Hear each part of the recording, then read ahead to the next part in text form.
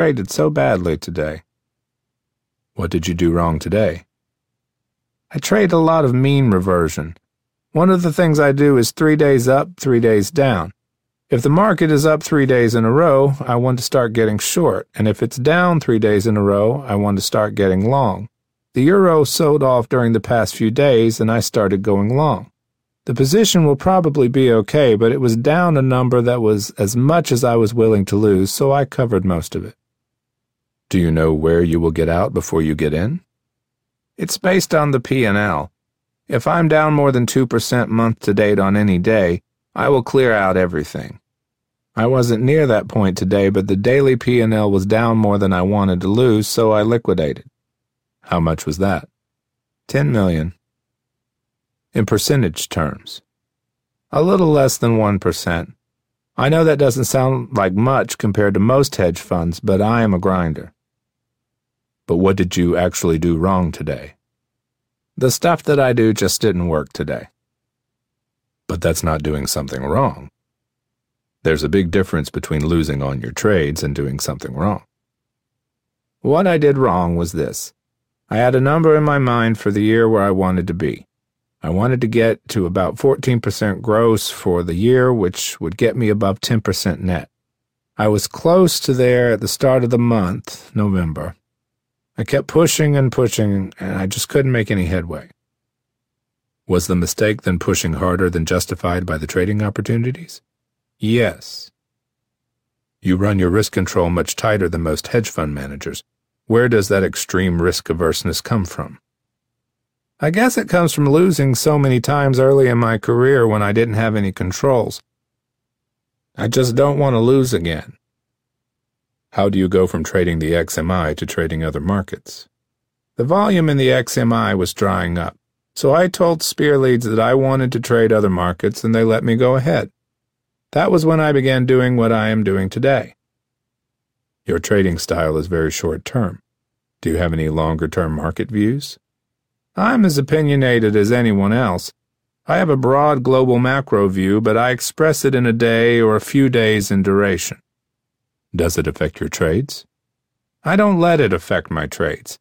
I have investors visit, and when they ask me my opinion on the market, I will tell them. I may tell them that I think the broad market looks negative, and then the next month the market is up 4%. They will call me and ask, 'How could you be up last month when you were bearish and the market rallied?' And the answer is that I let the market dictate to me how I should be trading, not my macro views of what I think the market will do." "You never let your macro views influence your trading?" "Infrequently. In October 2008, I did something I normally don't do. I let a market assumption that I thought was right but ultimately proved to be wrong influence my trading. At the time, with the U.S. in a financial meltdown, I thought that Japan would dramatically outperform the U.S. because it had already had its banking crisis. My mistake was that every hedge fund manager in the world was long Japan, Hong Kong, and China, and those markets went down more than the U.S. because they had to liquidate their positions. That trade cost me a lot." "Have the markets changed since your early days of trading?" "The growing influence of high-frequency trading has changed the behavior of the market and has made it more difficult for someone like me, who is a pure tape reader looking for clues in the market action. I am trying to adapt, as I always do, to changes in the market. On the other hand, the advent of electronic trading, which made high-frequency trading possible, has also been great for me." "Why is that?" "'Cause now I don't have to talk to anyone. As you can see being up here, the phones don't ring. I can buy and sell anonymously. Before, when my orders were placed through the pit, the brokers would steal from me and I still made money." "You probably have some anecdotes of times you got ripped off." Benedict laughs long and hard. He calls a broker on the speakerphone with whom he has dealt with since the pre-electronic trading days. They reminisce about some of the rip-offs Benedict experienced when orders were filled exclusively in the pits. The most egregious of these was Benedict getting a fill on a buy order at the low of the day, and then, later in the day, being told he no longer had a fill because the pit committee had invalidated the low of the day. For my benefit, Benedict next asked his broker friend to describe his demeanor in some of these situations. What was I like on the phone 10 years ago? Broker on speakerphone in a tone exaggerated to express obvious sarcasm. You were wonderful. You were always kind to me. No, give me a straight answer. Broker. We considered making a tape called Benny's Greatest Fits, Benny being Larry Benedict's nickname. I have someone here who's interviewing me, and I'm trying to explain the difference between executing orders now versus what it was like when orders went to the floor. Broker. You can't even compare the two. I was explaining that I made money back at that time despite the disadvantage. Broker. It was the greatest disadvantage. Benedict thanks his friend and hangs up. The inherent disadvantage was that my order went into the pit, and they would yell, 86 for 400. You didn't have to be that smart to know that you could bid 86 and a fourth, because there were 400 bid at 86. It was a huge disadvantage. Now no one knows anything because the trade is on the computer. What is the last time you lost your temper, and who were you angry with? About 4 days ago, I was angry at myself. I ripped out the phone and threw it against the wall. I am the worst sore loser you ever met. I am brutal on myself. I can make money 9 days out of 10 and still be so angry about losing on the 10th day. What happened 4 days ago? I was getting hurt on a trade and released some aggression. How often do you lose your temper? Much less than I used to because the playing field has become level. Originally, my anger stemmed from my not being able to handle being ripped off and lied to. Before electronic trading, it used to be almost every day and sometimes even multiple times a day. When I was working for Spear Leads, people could hear me on the other floor. That's how loud I was. Who were you yelling at? The brokers. An assistant brings in lunch, and Benedict addresses the question to him. Do I have a bad temper? Assistant speaking. The evidence is over there. He points to a broken phone on the floor. We have stacks of broken phones. Do you buy them in gross? Benedict speaking. At Spear Leads, they actually charged my account for broken phones. They subtracted it from my P&L. I've gotten a lot better over the years, but I used to be very bad. Benedict calls another friend on the speakerphone. Do I have a bad temper? There is a 20-second laugh before the voice on the speakerphone replies. You are a great guy, but you definitely have a dark side. Benedict. How dark? Friend. We don't want to go there. Put it this way, I wouldn't want to be on the other side of your wrath. Many phones have not survived you. I understand you worked for Marty Schwartz. How did that come about? I was at Spear Leads at the time. I was trading the S&P 500 and getting a reputation of doing fairly well. Marty Schwartz was in the process of moving from New York to Florida and solicited me to come work for him. I knew of Marty from your book Market Wizards and thought it would be a privilege to work for him. I went to my boss, Peter Kellogg, and told him that I had an offer to work for Marty Schwartz in Florida. Peter knew Marty and told me, You can try it out, but no one can last very long with Marty. I'm going to do you a favor. I'm going to keep you on the payroll. Schwartz had a reputation for holding on to employees only briefly, whether because he fired them or they quit. Benedict, who worked for Schwartz for several months, may have been one of his longest-term hires. Ironically, I visited Schwartz, the first time I had seen him since our original interview, on the same trip on which I interviewed Benedict. When I mentioned Benedict, he literally shuddered. His comments regarding Benedict, which I will not repeat here, were uniformly negative. Benedict's portrayal of Schwartz was equally unflattering, although he did credit Schwartz with paying for his relocation and acknowledged his phenomenal skill as a trader. What did you learn from Schwartz? Don't average losing trades. Be smaller than you need to be. Take profits. What happened after your brief stint of working for Schwartz? I went back to Spear Leads. Peter Kellogg, who had warned me that I wouldn't last with Schwartz, liked me and gave me the opportunity to set up a Spear Leads office in South Florida with another partner. We set up an operation with multiple managers trading different market groups.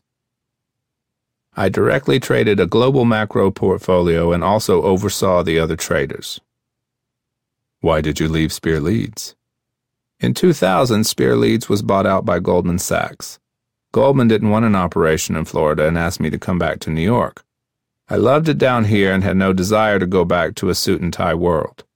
Stephen Schoenfeld of Schoenfeld Securities offered me an opportunity to run a managed account for him. That is when I set up Banyan. What was your experience during 9/11? 9/11 was a major learning experience for me. That morning I got a call from the broker covering me at Goldman Sachs. He said, "There is a plane sticking out of the World Trade Center." I didn't know what was going on, but I figured it can't be good. My immediate response was to start selling futures. Was the market selling off at the time?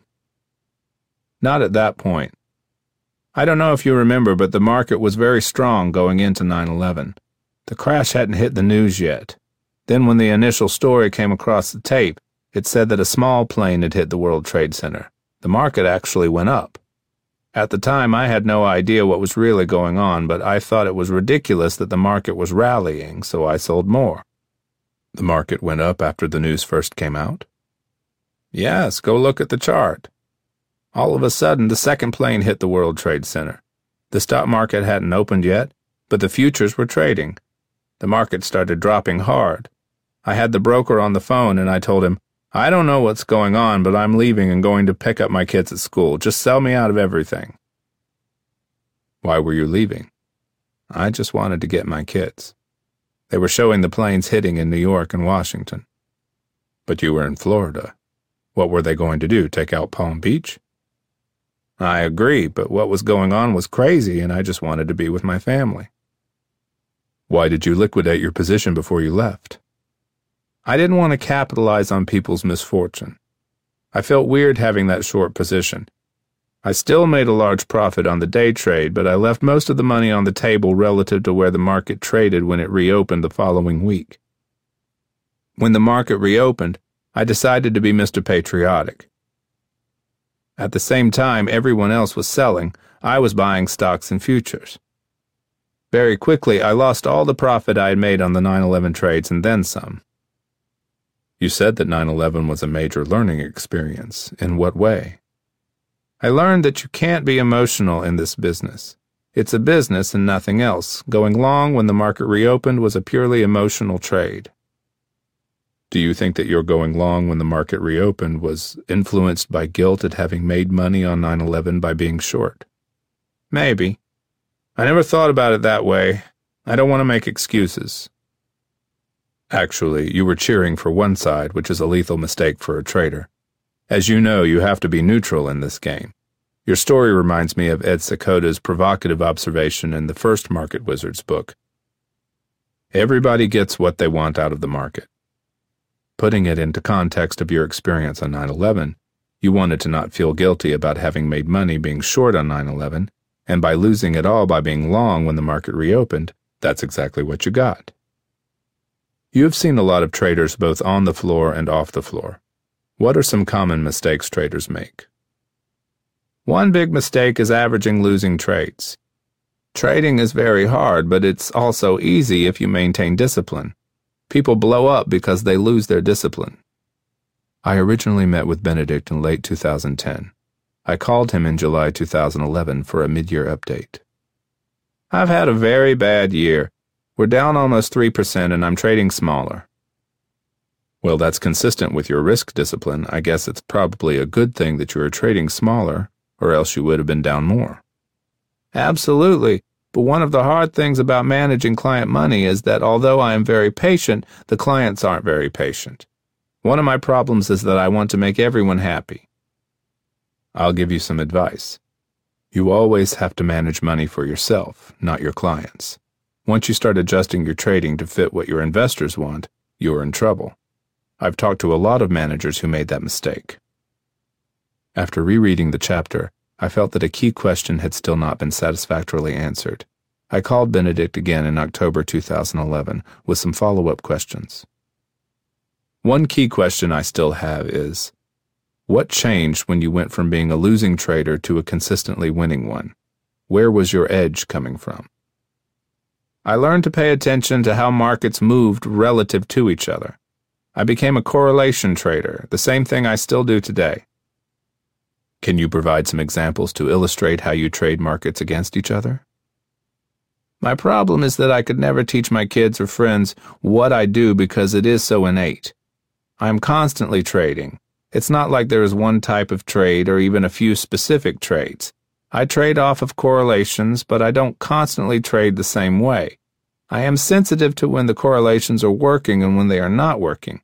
So a trade might work in one time frame but not in another, and I am constantly adapting. As soon as I put on a position, I immediately start looking for a trade that would be the best offsetting hedge. Say I go long the S&P. I would be looking at my 10 screens for the best hedge. It might be selling out another index, or selling a deep in the money call, or selling an out of the money call, or buying bonds when it is inversely correlated, or taking an inversely correlated position in the euro, and sometimes I will not put on any offsetting trade, but just use a stop on the position. But how do you decide which is the best hedge? By watching the market movements. For example, right now the S&P is trading at 1227, and the bonds are coming off a bit, which tells me that the S&P should probably hold here and start to rally. If I buy it and it doesn't rally, I would look to buy bonds against it. Why would that be better than just getting out of the S&P? This is where the correlation comes into play. The last time the S&P was trading at 1227, the bonds were 25 bid, and now they are 20 bid. Usually when the bonds go down, the S&P goes up. So the S&P should hold here, and if it doesn't, then the bonds should rally. I think I could buy the S&P here and buy the bonds and make money. Do you have a current directional bias in the S&P? I'm very bearish. Why? Because I don't think the European situation is going to end well, reference to the debt crisis of the weaker European countries. And they are bidding up the market expecting some grand solution that is probably not going to happen. But again, that is not what I do. I don't make major directional bets. I am a very opinionated guy, but for the first 5 years of the business, my opinion did nothing but lose me money. So I have to leave my opinions at the door. I think the market is going to eventually crash, but I have to stay in business and I can't make that bet. Did you have a position coming into the day? I was modestly net long. Why net long if you're bearish? I came in long because today was option expiration day, and 85% of the time they mark up the market on the morning of option expiration day. It has been going on for 25 years. Can we go back to the S&P and bond example? Okay, right now the bonds are still at 20 bid and the S&P is bid 75 cents higher. That move is equal to about 332 in the bonds, given that my bond position is about 1/3 the size of my S&P position. I could take profits on the S&P, put a stop and 3 ticks lower on the bonds, and if I'm not stopped out, take profits 3 ticks higher. The worst I would do is approximately break even, and if the bonds moved up 3 ticks, I'll make money on both sides. It's that simple. I do a lot of these trades every day. Sometimes my positions are big, sometimes they are small. Whether they are big or small depends primarily on how I am doing for the month and what our P&L is for the year to date. Since you don't trade on your longer-term directional views, how do you decide whether you want to be long or short the S&P? I try to look at anything the market thinks is important at the moment. Right now I'm looking at financial stocks in the US and Europe as well as European markets in general because those are the key factors that are driving the current market. I'm sure a year from now I will be looking at completely different things. A year ago, everything was China. Now China is irrelevant, so that clue doesn't work anymore. Why do you think you have been successful whereas so many other traders fail? Since I started in the business, I have seen a number of traders who ended up committing suicide or being homeless. The one trait they all shared was that they had a gambler's mentality. When they were losing, they were always looking for that one trade that would make it all back. I learned early on that you can't do that. This is a business where you have to work. That is what I do. Every day I make hundreds of transactions. I grind out the returns. If you look at my daily returns, you will see there are very few big up days. The essence of Benedict's approach is that he looks at markets in context of the price action in other markets rather than in isolation. Markets are correlated, but these correlations come and go and can change radically over time. There are times when the S&P and T-bonds will move in the same direction, and times when they will move in opposite directions. There are times when the S&P 500 will follow crude oil prices, and times when the stock market ignores crude oil prices. Benedict is intently watching these intermarket relationships, not merely day by day, but minute by minute. At any given time, the price action in a market may be highly influenced, directly or inversely, by the price action of another market or several other markets. Knowing the prevailing correlations is only the start. There is no rule book as to what trades to do when a correlated market has a price move. Sometimes the trade will be to anticipate a lagged response. Sometimes the failure for a market to respond as expected may signal inherent market strength or weakness. Frequently, the implied trade may be to trade one correlated market versus another. For example, if two markets are positively correlated, Benedict may short the market that seems overextended, using a long in the correlated market as a hedge. The timing of such paired long and short positions will not necessarily be simultaneous, either on entry or exit, and will depend upon the prevailing price levels of each market relative to its expected range. In short, to say that Benedict uses market correlations as a key input is only the beginning. The selection and implementation of actual trades will be highly variable, depending upon multiple considerations and past experience. The process is entirely discretionary, rather than formulaic. The relevant lesson for traders is that the price action of other markets can contain useful information. Benedict's track record stands as a testament to this proposition. How this information can be used, however, must be discovered and developed by each individual trader based on personal observation and trading style. The message for traders is to be cognizant of how markets move relative to each other and to determine whether this source of observation can lead to useful trading ideas. Benedict serves as a model for extreme risk management. There are two key aspects of Benedict's risk management approach. First, he limits portfolio risk to a small fixed amount, 2.0 to 2.5%, before he responds with actions to mitigate further losses. Second, when this small drawdown threshold is approached, he reduces his position size and continues to trade smaller until he begins to be profitable again. A 2.5% portfolio risk level may be overly restrictive for many traders, but the key concept of setting a predefined loss point at which risk exposure is significantly reduced has widespread applicability. Also, reducing exposure when trading is not going well, an inherent component in Benedict's risk management approach, is generally a wise action for discretionary traders. For systematic traders, however, reducing exposure after losses may lead to poor timing of position sizing. The type of rigorous risk control practiced by Benedict may be as difficult for most traders to follow as the Ornish diet is for those trying to lose weight, but it can certainly be highly effective in avoiding significant losses. Mark Rosano, who was given a small portfolio to manage while he was an intern at Banyan Capital, recalls Benedict's obsession with risk management, saying, "The biggest principle Larry pushes is that you are not a trader, you are a risk manager." He recounts Benedict's advice on risk control. Never stay in a losing trade because you think it will come back.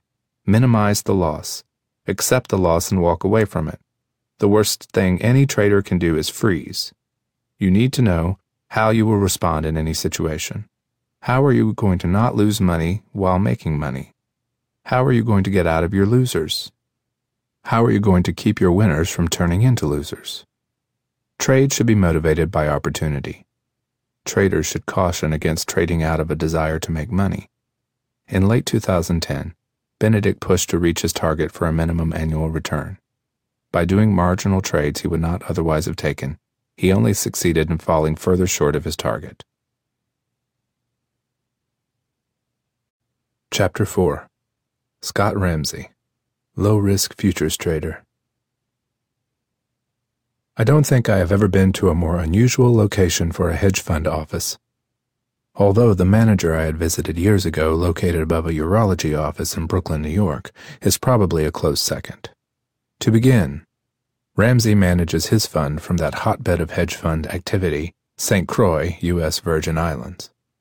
If I had been driven to Ramsey's office by a taxi, I would have sworn the driver had made a mistake, or that I had incorrectly copied the address. But I had been picked up at my hotel by one of Ramsey's employees, so clearly I was in the right place.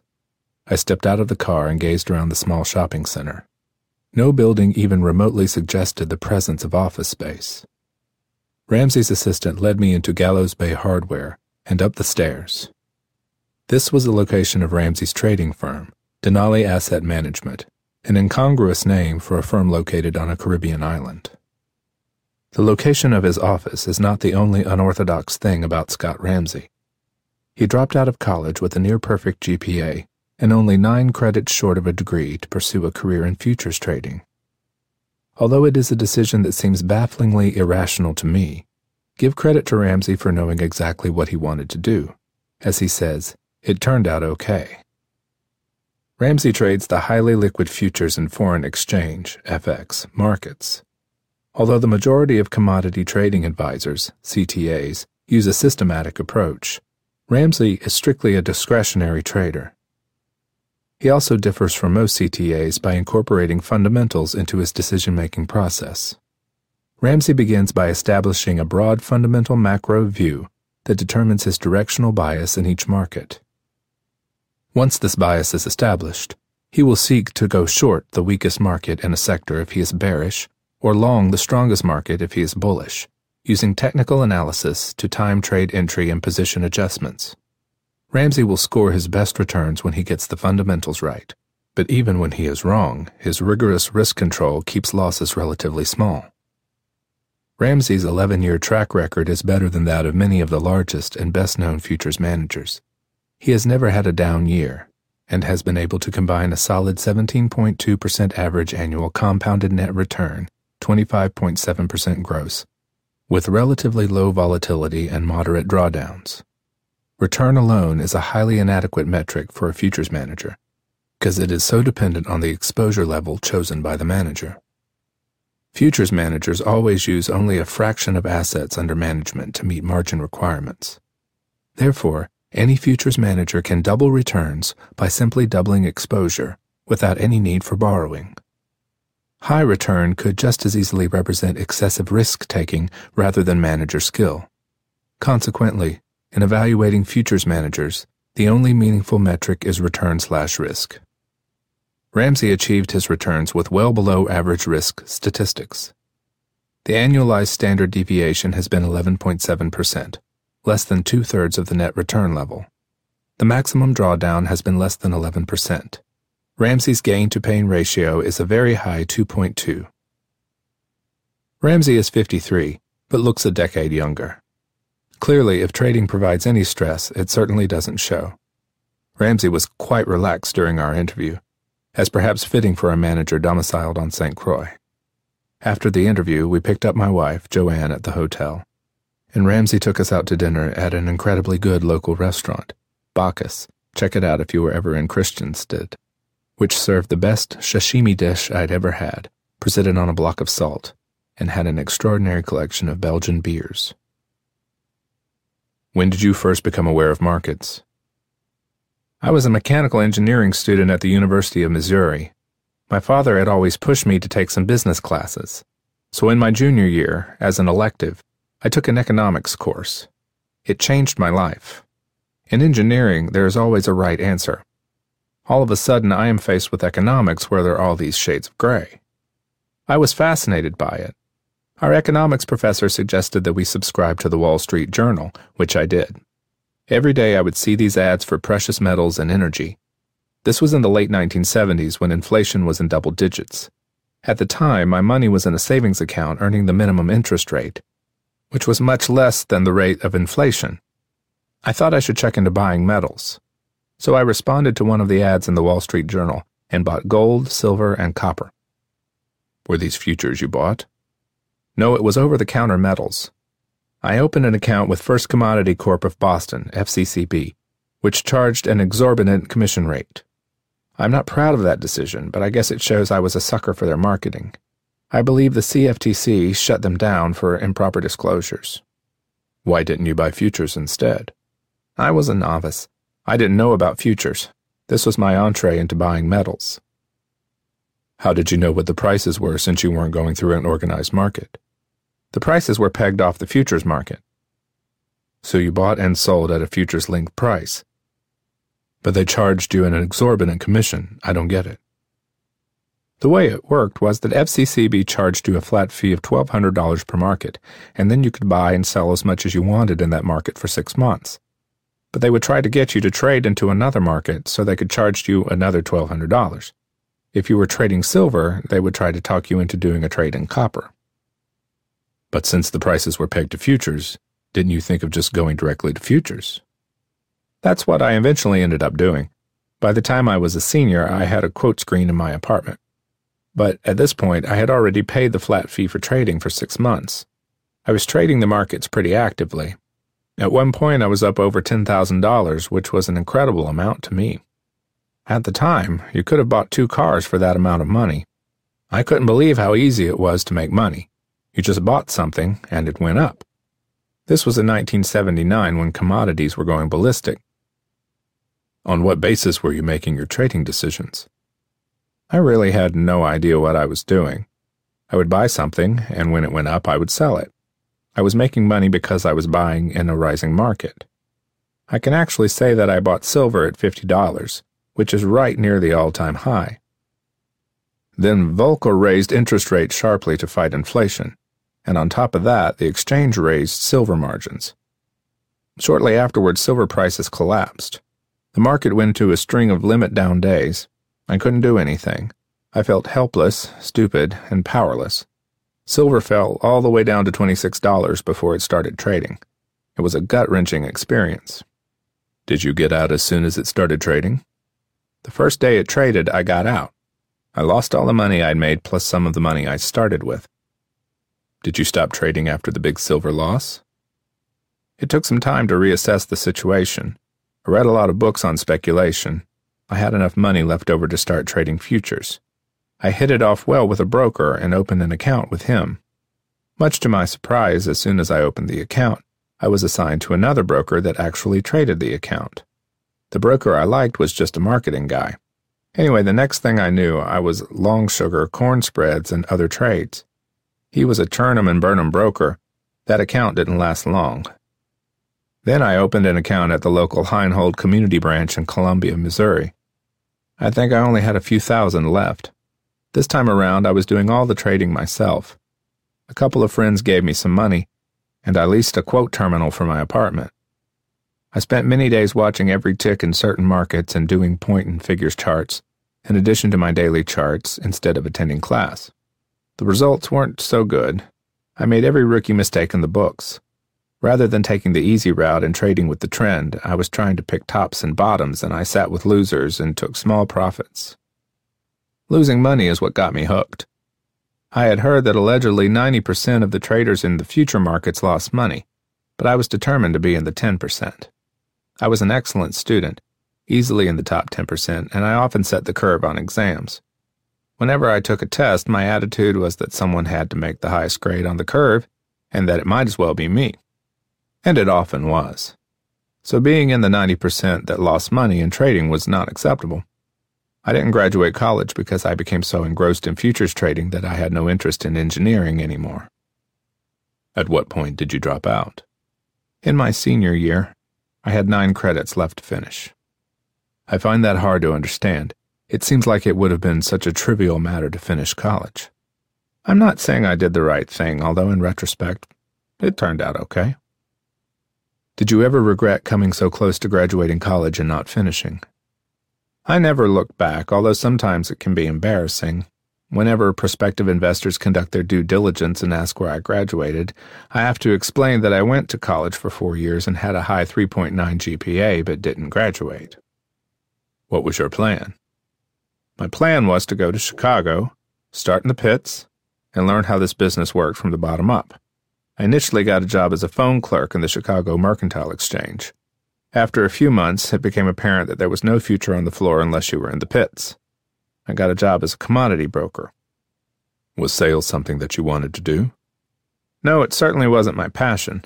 I hated cold calling. What I wanted to do was trade. The broker job was a means to an end. It kept me involved in the markets. I remember my first month's check was $43. To this day, I wish I had framed that check, but at the time, I really needed the $43. Were you giving your clients recommendations? Yes, it was all based on technicals.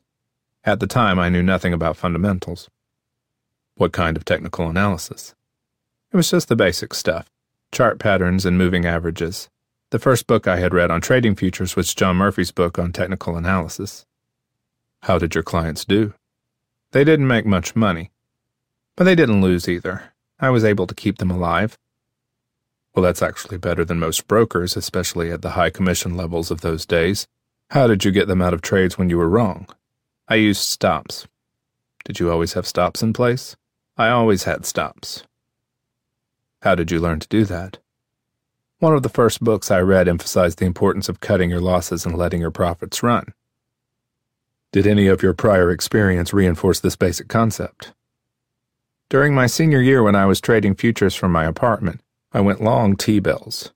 The market was under steady pressure because Volcker was raising interest rates. At the time, I wasn't using stops. Every day the position would go against me, but it would be by only about 3 ticks. I thought it was no big deal. 3 ticks is only $75 a contract. The next day the market would be down another 2 or 3 ticks. It was a small bit of pain, but not enough to get me out. After a few weeks, what should have been a 10-tick loss ended up being a 50-tick loss, and suddenly it was real money. I realized there was no reason for letting what should have been a small loss turn into a big loss. I learned to trade first with my own money, which didn't work out that well, and then by advising clients as a commodity broker and doing okay. Then in 1982, I leased a seat on the IMM and went down to trade from the floor. You gave up sales? No, I teamed up with the broker in the office who had helped me get the job as a broker with the firm. We pooled our clients. I wanted to trade from the floor, and he stayed in the office. How was your being on the floor going to be beneficial? I thought that having information about who was doing what would be very helpful. But in the office, you had the screens, which you didn't have on the floor. Wouldn't giving up the screens have been a disadvantage?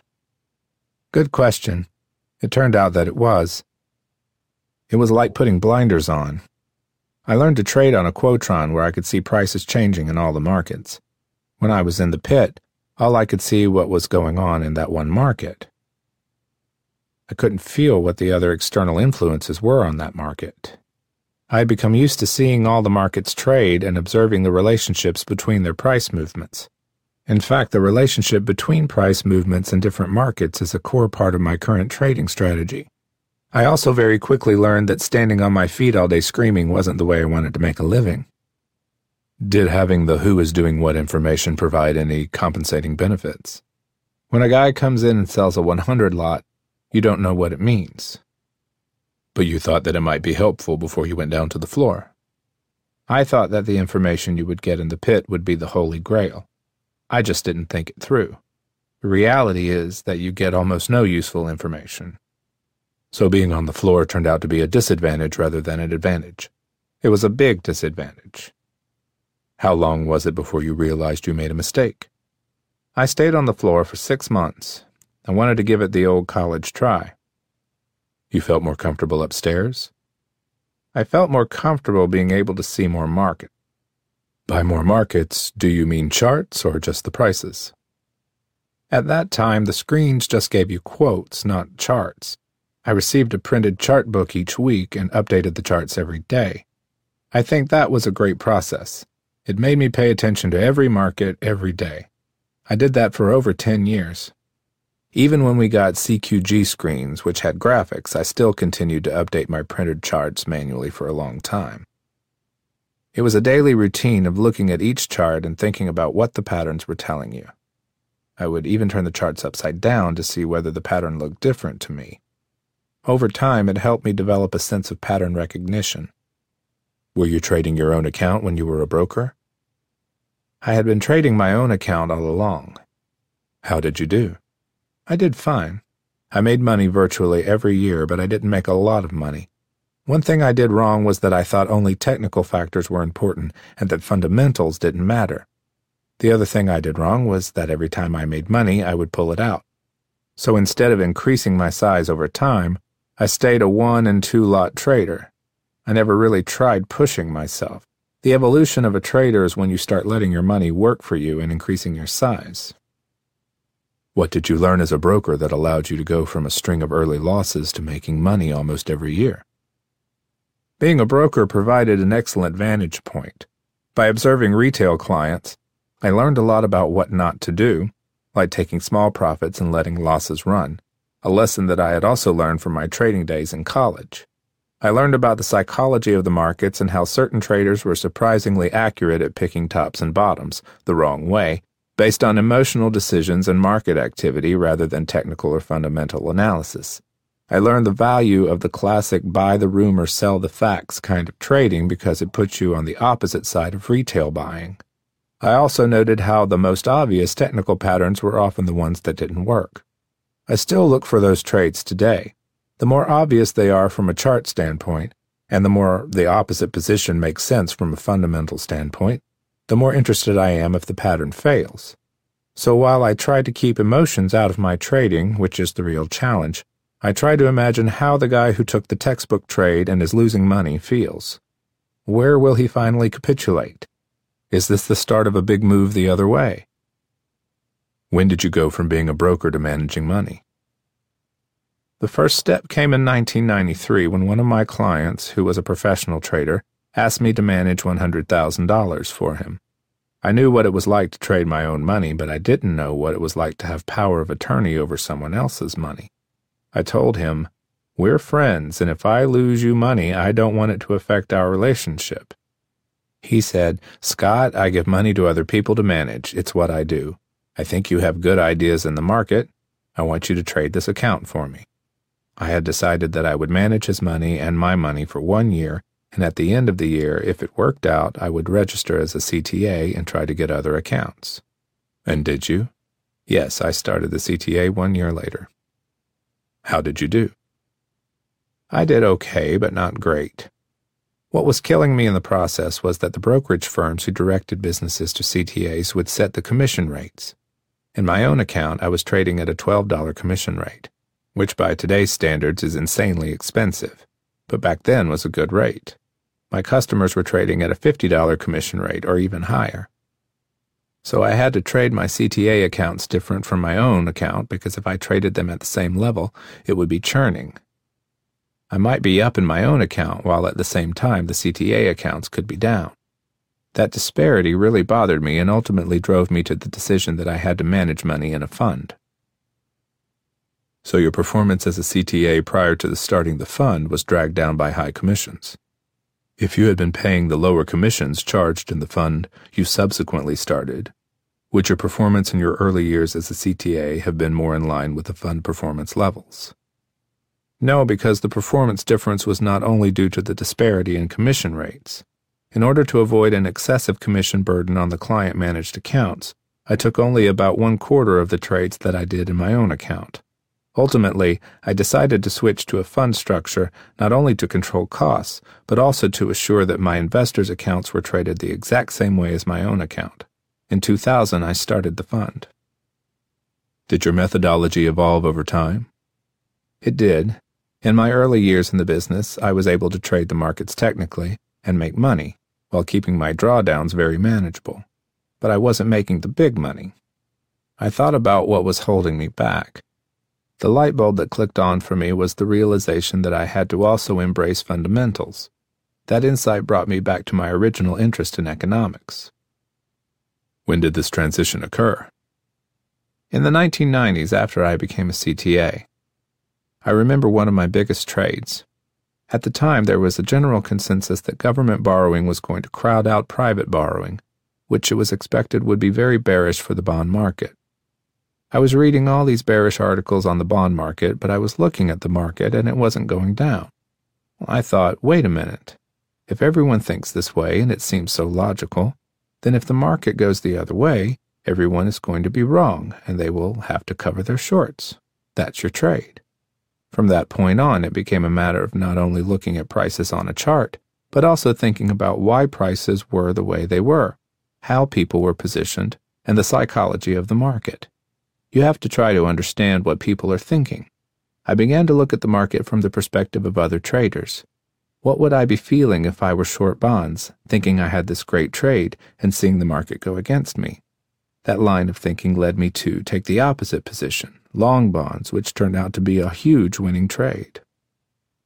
Ironically, the way you incorporated fundamentals in that example was in a totally contrarian manner.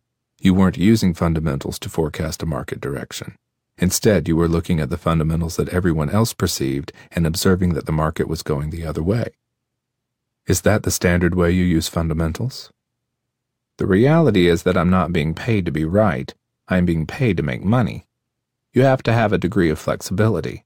Whenever I talk to investors, I make it clear to them that whatever I say today about the markets may or may not reflect the positions I have tomorrow or the next day. I recently reviewed a presentation I gave about 6 months ago, and I realized that everything I had predicted didn't happen. And yet, I made money in almost every month since then. Can you give me some specific examples of how incorporating fundamentals improved your trading? The major trade was long bonds, which coincided with the start of the fund in 2000. At the time, we had seen a long period of stock speculation. I thought that economic conditions couldn't get any better. Anyone who had a pulse had a job, equity markets were at their highs, and yet we were not generating any inflation. If we were not generating inflation under those conditions, then what would happen if we started to slow at the margins? I was so focused on the long fixed income trade that for the first 3 or 4 years of the fund, probably 2/3 of the trades were in fixed income. Was it the topping of the equity market in early 2000 that got you long in fixed income? The break in equities were definitely the catalyst for the fixed income trade, but the trade was going to happen anyway. I used the fundamentals to have a directional bias, and I used the technicals to confirm that bias. Once I had the catalyst, I could say that yields should never again see their previous high. I could then decide what I was willing to risk and let the market work. I was long for years, but I traded around the position. Nothing goes in a straight line. I added on weakness and lightened up on strength. What is a recent example of fundamentals influencing a trade? Just last week, we had the European Central Bank bailing out Ireland, and boom, the next day, the DAX, German Stock Index, is at a new high, the TSE, Canadian Stock Index, is at a new high, and the S&P and NASDAQ are at new highs. And what does that tell you? It tells me that it is risk on for now. Otherwise, all these markets wouldn't be making new highs a few days after a crisis. They might rebound, but they wouldn't go to new highs. Think of taking a volleyball and pushing it underwater. That is your crisis event. Then you let go, the event dissipates, and the ball goes popping out of the water. That is exactly what we just experienced in the markets. Today we had a terrible unemployment report, and yet the equity markets closed higher. The equity market's repeated resilience in the face of negative news items tells me that it wants to go higher. Chaos creates opportunity. We learn so much about the markets when we have crisis events. We learn from how the markets respond? Yes, there are simple things you can do. You can calculate in percentage terms how much each market responds to a crisis event. You can then rank the markets from strongest to weakest. Is that what you do?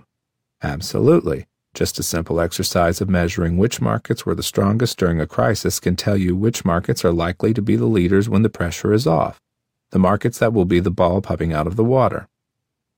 For example, crude made a low early in the month, and on the crisis in Ireland, it didn't even retest that low. Then, as soon as the pressure was off, crude was $5 higher. Conversely, the markets that were weakest should be the markets that rally the least and the first ones to roll over on a general continued decline. Is that how you pick your longs and shorts? I always want to buy the strongest and sell the weakest, always. If you believe that all the markets in a sector are going higher, will you only be long the market you expect to be the strongest in that sector? Yes, I want to be long only the market that is acting the best. The market that gets dragged up by a related market may even be a good short.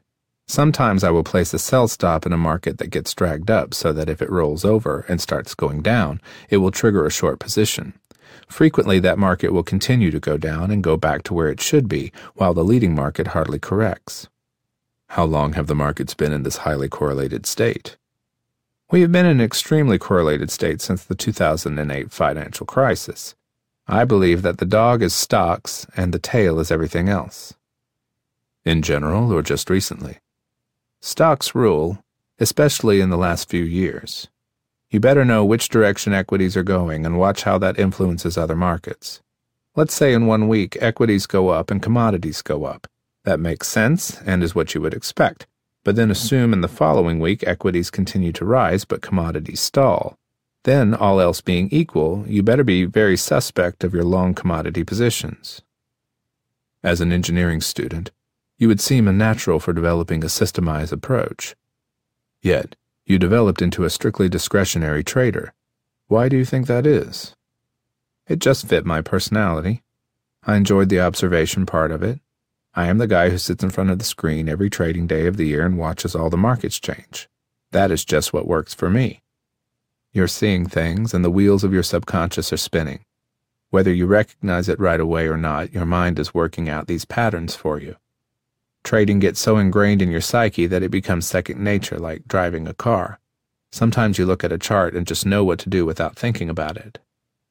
How much do you risk on a single trade? Typically, about 10 basis points of assets under management, but I may get out even more quickly. Some people can put on a trade, risk some specified percentage loss, and they give it months to work out. I can't do that. If I put on a trade today and it's not working by the end of the day, I'm out. I don't want to take any more risk. I might get back into it tomorrow at a worse price, but that is a premium I'm willing to pay to see the market acting the way I think it should be. Do you literally mean to imply that if you are behind on a trade the first day, you get out?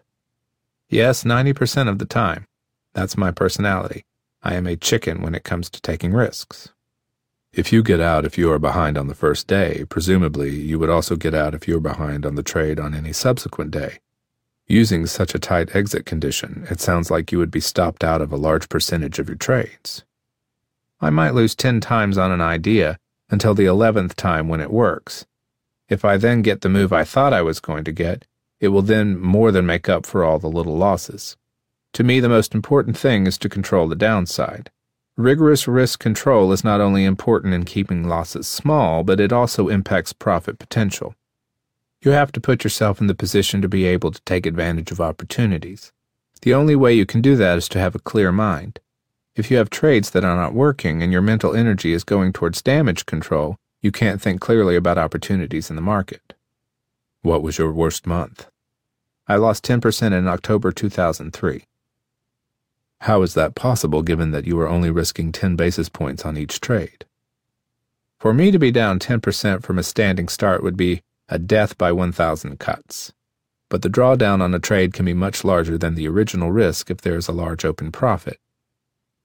The 10% loss month followed a 10% gain in the previous month. I was long fixed income big time, and the unemployment report was extremely positive. It led to a giant reversal, but I had made 200% over the course of the prior few years trading this one theme. That reversal turned out to be the end of the theme. If I looked back, would I be willing to do the same thing again? Sure I would. I would be happy to have a huge run and give back 10%. I had a lot of risk on because I was being paid to take risk. I can get hit when I have been getting paid, but it is hard for me to get hit from a standing start. That is the key. If you don't have any positions with large open profits, what would be a really bad month for you? A 2% or a 3% loss. Besides looking at charts and chart patterns, do you use any technical indicators? I use the Relative Strength Index, RSI, but not as an overbought, oversold indicator. Instead, I look for divergences between the RSI and price. I look at the 200-day moving average and Fibonacci retracements. If the market sells off to the 200-day moving average and I'm short, I may be inclined to take the money off the table and watch how the market reacts. I particularly like to get combined signals, such as the price approaching the 200-day moving average and a 50% retracement. I'll pay a lot of attention to that type of indicator combination. What personal characteristics do you think were instrumental in your being successful as a trader? Discipline. Have you had any lapses in discipline? In the early days, sure, but I haven't taken a real hit for a very long time. I'm very disciplined with my stops. If there is one principle that you cannot violate, it is know what you can lose. Are there mistakes you have made that were learning experiences in terms of avoiding similar losses in the future? I got involved in trading over-the-counter fixed income. Call it style drift, call it whatever. When 2008 hit, the dealers wouldn't make a market on those things. I would have been up 26% for the year instead of 19% if it weren't for these trades. I will never again trade a market where liquidity is at the whim of a dealer. Why, with so many interest rate futures markets, would you have a need to go to the over-the-counter market? Good question, thank you. I thought the trade made sense. But couldn't you express the same trade in futures? It was a convergence trade involving Muni bonds, so I couldn't actually replicate it in futures.